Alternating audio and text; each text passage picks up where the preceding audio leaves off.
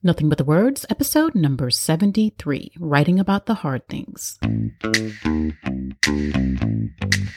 Welcome to Nothing But the Words, the podcast that gives you everything you need to know to write a phenomenal book.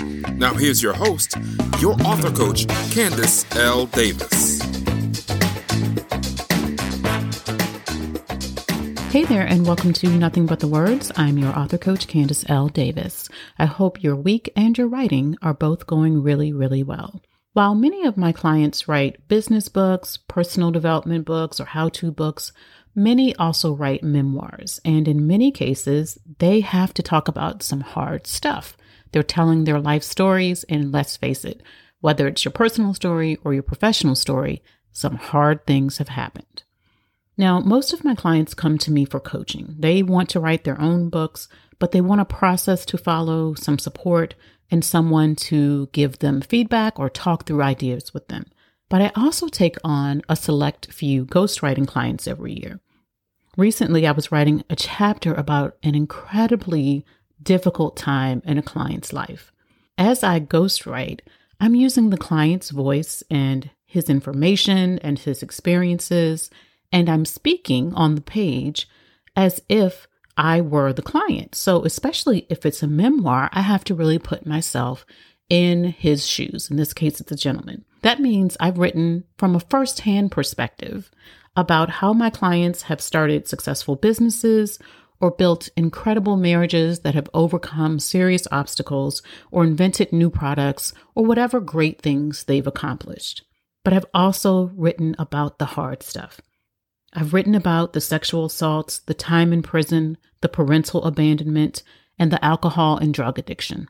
I've written about the life-threatening strokes and the cardiac events, the children that they've lost, and the parents taken too soon. I've written about the adultery they've committed and the adultery they've discovered happening in their marriages.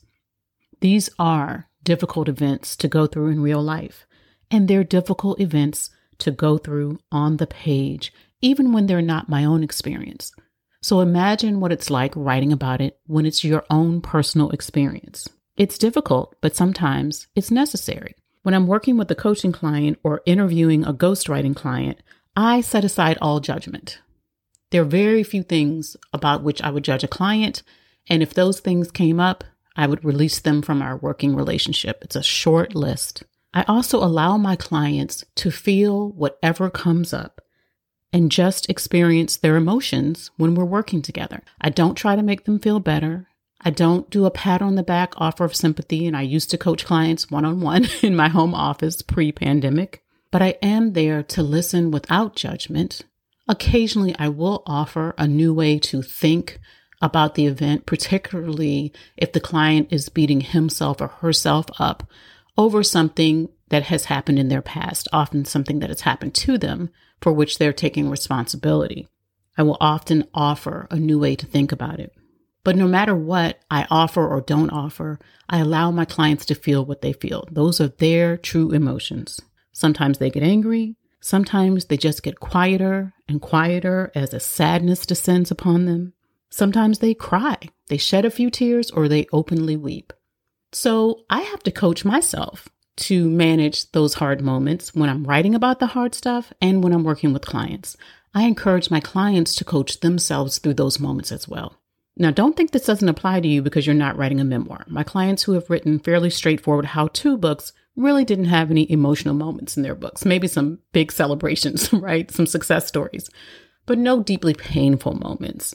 But even in business books and books on leadership, my clients have written about tough moments, like losing a 7-figure business, or having to start over after filing bankruptcy, or being betrayed by a business partner, or getting fired from a job they loved. Those can also be quite painful.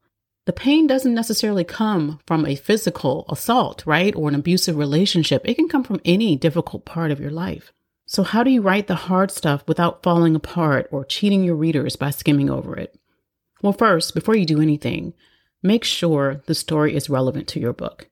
It may be your story, it may be true, and it may be captivating to people who hear it, but if it's not relevant, it doesn't belong in your book. If you decide to include the story, here are 4 ways you can write about the hard stuff, right through the hard things without falling apart. You might fall apart a little bit, but still being able to move forward and get the job done. So number one, make sure you have processed the story enough to tell it clearly. If a traumatic event happened to you last week, there's a good chance you're not ready to write about it in a way that you can share with the public yet.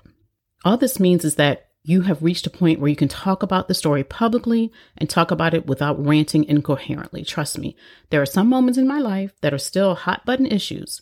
So for the most part, I don't talk about them publicly. Writing about the painful moments can help you process them for sure, but that's not the writing that will make it into your book. That's suitable for your journal, but it's not book material. And if you need more help processing the event, please talk to a therapist. Number two, be able to articulate what you have learned, how you grew or evolved, or what came from that event. That doesn't mean every cloud has a silver lining or anything as cliche as that.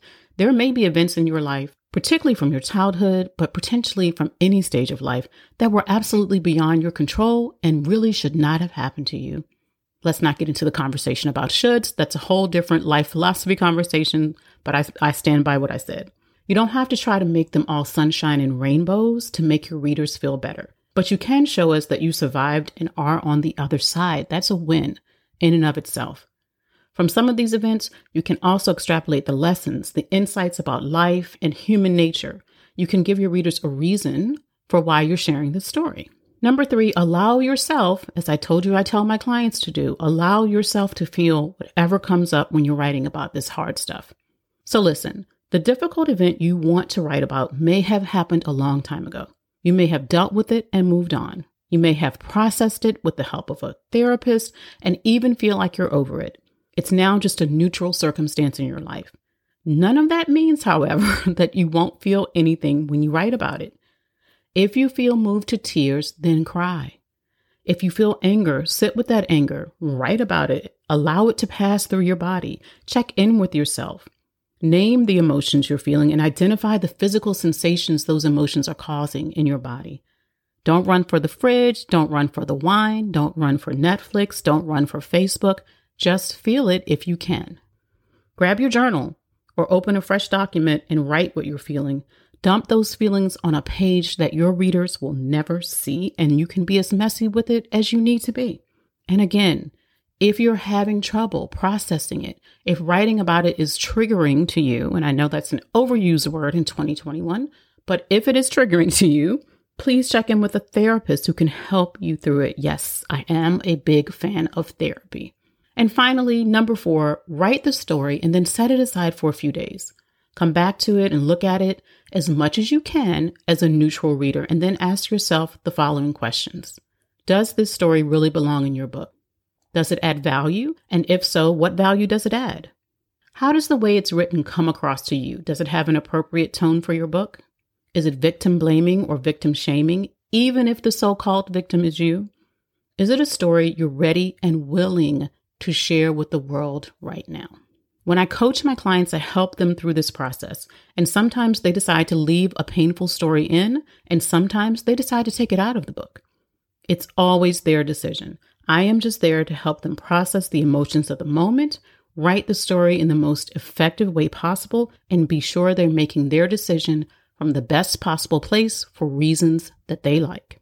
You can write about the hard stuff, my friend, but only you get to decide what the hard stuff is and whether or not it goes in your book. That's all for this episode, my friends. For more writing tips and inspiration, follow me on Instagram at Candace L. Davis. Thanks for listening to Nothing But the Words. I'm your author coach, Candace L. Davis, and I'll see you next time.